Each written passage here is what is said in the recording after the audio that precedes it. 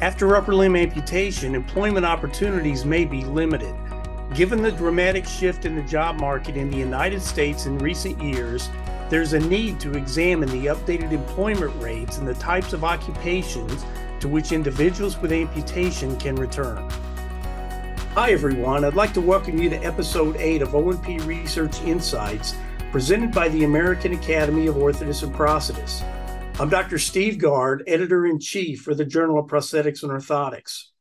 My guest today is Dr. Deanna Gates, PhD, who is an Associate Professor of Movement Science, Biomedical Engineering, and Robotics at the University of Michigan. Dr. Gates earned her bachelor's degree in Mechanical Engineering from the University of Virginia, her master's degree in Biomedical Engineering from Boston University, and her PhD in Biomedical Engineering at the University of Texas at Austin. Dr. Gates worked in engineering consulting and in civilian and military clinical gate laboratories before arriving at the University of Michigan in 2012. The goal of her research program is to improve function and quality of life in individuals with musculoskeletal impairments. Dr. Gates' lab focuses on understanding how individuals adapt their neuromechanics in response to assistive technology. Her research explores the factors that relate to a person's ability to successfully use assistive devices, how to train individuals for optimal use, and the development of appropriate outcome measures to assess success of new technology. She is also an associate editor of the IEEE Transactions on Neural Engineering and Rehabilitation and a consulting editor for the Journal of Biomechanics. Today, we will be discussing a recent article that Deanna published in JPO entitled Employment Status in Individuals with Upper Limb Amputation, a Survey of Current Trends. Welcome to the podcast, Deanna. Thanks for having me. Well, you have a very interesting article here, and I'd like to start out with discussing the topic. Why does this topic interest you? Yeah, we're interested in employment in the context of a broader study that we were doing, looking at whether people with upper limb amputation would be interested in novel control strategies for their prosthesis. So whether they'd have surgical interventions in order to improve their control. And when we were talking with the clinicians about this, there was an interest in maybe like, are they interested in this from an employment perspective? And then kind of what are the factors are affecting whether they're employed after amputation. And then it sort of became a separate question for us. So within the same survey, we kind of delved a little bit more into those employment factors. And in particular, our prosthetist or one of the clinicians was really interested in knowing whether the dominant limb, whether they had a non-dominant or a dominant limb was actually related to their employment, and then how to advise patients in seeking employment. So you alluded to the research question there. So what was the purpose of this particular study? So we were looking at the employment status, so how many people are employed after their amputation, and whether they needed to change the jobs that they had as a result of their amputation. So this is something that people have explored in the past, but it's been done in a variety of different countries that have different employment opportunities, different ways of describing their unemployment rates, and really over an extended period of time, but none of them were very recent. So, in 15 years, the job markets have changed pretty dramatically. So what we're trying to look at the United States in particular, and then also giving more updated rates. And so what were your hypotheses or expectations going into this study? Yeah, so we looked at a variety of different factors that we thought might relate based on previous literature, and then others that just sort of intuitively came to our mind as things that could be interesting to explore, like their dominant, non-dominant limb, how much they use their prosthesis, the type of pain they're in, and then educational attainment. And so would you please describe the experimental protocol for your study? Yeah, so this was an online anonymous survey. So we had done broad advertisements. We got into Facebook groups. We posted in the Amputee Coalition's In Motion magazine. So trying to cast a really broad net. We also sent them to clinicians all over the country to try to engage their patients. But the survey itself was all online and asked questions about their employment and also their interest in these invasive control approaches to prostheses. And so what were the inclusion-exclusion criteria for your research participants? Yeah, so this was really broad. We were hoping to cast a pretty wide net. So they really only needed to be over the age of 18 and have an upper limb amputation that was at or above the wrist. So we didn't include any like partial hand. Both unilateral and bilateral? Yes. Mm-hmm. And so, what were the demographics of your research subjects in the end? Yeah, so they were a wide mix of people with upper limb loss. In some cases, many had lower limb loss as well. We ended up excluding those just to focus on the factors that might affect people with upper limb loss in isolation. Obviously, the lower limb may also affect their employment, and we couldn't really tease that out. So we looked specifically at just having an upper limb amputation. They had bilateral, unilateral, a mix of different levels of amputation. The age range was quite broad, but the average age was about 42. And then they had a range of causes of amputation as well, in terms of some congenital and mostly acquired. And how many subjects did you end up enrolling? So we ended up, after excluding a lot of mostly empty surveys, so people click on the survey and then don't actually answer any of the questions, 222, I believe. And then we excluded further from that. So there were two categories that we looked at. One was what their employment status was at the time of surgery and the time of the amputation. And the other was the return to work question. And so for those two groupings, we had a different number. So there was 199 respondents for the employment status question and 160 for the job switch question. It's a good number of subjects for a survey. Yeah. Just curious, how long was your survey active? It was active for about a year. And did you get responses from all over the United States or all over the world, or how did they come in? Yeah, so we targeted those within the United States, but we don't actually know where they're responding from. So that was because it was an anonymous survey, we didn't collect information about their IP address. And so the only way we would know is if they responded, they wanted a $10 incentive fee, which not everyone did. But those that we sent money to, we can tell that all of those were in the United States. Okay. What were the primary findings from your survey? The biggest thing of interest is that employment is still an issue. And so we had a rather significant number of people who were not employed. And about a quarter of those reported the need to switch jobs as a result of their amputation. About 39% that were unemployed is larger than the national average by a significant amount, with the sort of caveat that the definition of unemployment is different. So in the United States, the way that it's defined is people who are actively seeking work. And from the questions that we asked, we can't determine whether that was actually true of these individuals or not. Yeah, you actually cited some data as part of the background for your study that I found a little distressing. You cited a study in 2011 that reported that 92% of individuals had difficulty finding employment after upper limb amputation. And initially, I thought this sounded like discrimination. And I was thinking, here we are in the United States trying to be progressive. We have the ADA to try to equalize employment opportunities for people with disability. You went on to cite another study from 2016 that reported 67% of individuals with acquired upper limb amputation were employed in mentally demanding jobs rather than physically demanding jobs.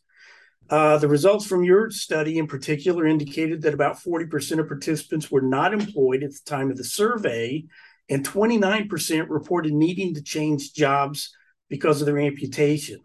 So after kind of gathering all the information and thinking about it a little bit, I guess I'm wondering if individuals with upper limb amputation have difficulty finding employment because of functional limitations in their prostheses, coupled with inadequate workplace accommodations. Yeah. So what do you think about all of those data and kind of my conclusions about that? Yeah, I mean, I think that's largely true. And there have been studies that specifically focused on kind of like how the workplace accommodates them. So people have complained that they don't have good accommodations, or that they may choose to stay in a particular job if they could properly be accommodated. But since they can't, they'll retire early. Some of those are not quite as large as subject numbers. It's hard to sort of extrapolate, and particularly the one study with the 91%, that's only 12 individuals. And so it's really hard to kind of say that those things apply more broadly. But within our own data, what was a little bit difficult was not everyone gave great detail about what type of occupation they had. Like we had some people who wrote worker, and I don't know what that means exactly. And so that's why we had to create this sort of other category of what does this mean. But I went through and looked at, so what kind of comes up more consistently. And one is an interesting one is a mechanic. So a mechanic, if you can think about, has to use their hands quite a lot in order to manipulate things. And it can be a job that's really hard to make accommodations for. And every single person that we have in the mechanic category is unemployed after their amputation, except for one who then went into, it says, a part-time position in security. And so it would be a position where they maybe don't necessarily need to use their hands or have extreme dexterity to do it. It's a little bit hard to tease out with the types of categories that we have, but I think that it's definitely true that there are challenging positions to go back to. Well, and it makes me think that a lot of these positions that they go back to, particularly that requires manual dexterity, maybe they need specialized prosthetic components to enable them to return to those types of positions. Right. And so it wouldn't involve their everyday upper limb prostheses. Right. Yeah. And so we do know the types of prostheses that people had. And so they did report that, but it was a little bit hard to, again, determine the frequency. So they said they would have something that's more activity specific, but we went with whatever their sort of primary prosthesis was. And I think that's kind of a limitation here, is we can't say whether that activity specific prosthesis was used for work or whether it was used for, say, swimming or some, other activity. So were there any unanticipated surprises in your findings? And if so, can you explain them? Yeah, I think one of the things that was interesting was the dominance that our clinician was really expecting to matter didn't come out in either of our analyses. So it didn't relate to whether they returned to work, and it didn't relate to their employment status. So whether your dominant limb is the one that's amputated. And so that was a little bit surprising to us. So we thought that, especially in these manual dexterity tasks, that it would, our types of positions, that would really matter. And it seemed to not be a primary driver, at least. I think some of the other things we thought might come out didn't have the same weight as, say, education. So that was an interesting finding here, that the educational attainment was really the most predictive factor of whether someone returned to work. Maybe that's not so surprising after the fact, but you think about this as being, hey, this is where this population specifically is affected. So what is it about them? But this is more of a broad thing as well, that education affects the type of position. Did you encounter any notable problems in the course of your study? And what would you have done differently? Yeah, I mean, I think the biggest issue was sort of the inconsistent detail in which people wrote about their positions. And so we had chosen to give them this free-form response box so that we could get like more detailed information about their jobs. But that really left it up to the person to give more specifics. And in some cases, they were very much more specific. In some cases, they definitely weren't. And so trying to then categorize those things was really difficult. And that limited the type of classification scheme that we could use. So we went through a whole bunch of them and chose this one because it had these broad categories that we could roughly use. And so I think if I was going to do this differently, I would have had checkboxes instead, where they just pick the category and then maybe fill in more details at the bottom. It was also noted by a couple of the participants in the freeform comments at the end that there were too many places to write for someone with an upper limb amputation.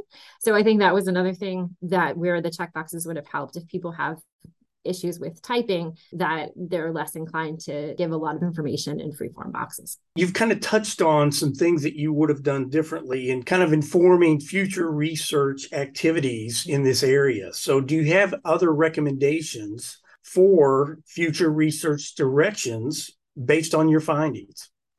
Yeah, I think what these really highlight is that this is still an issue in the field, and that's something that we need to continue looking at why this problem exists, why they're having difficulties finding employment, and then what is it that can be done. I think this points to a few things in the field. So from a clinician perspective, can you look at this and say, how would I help a patient?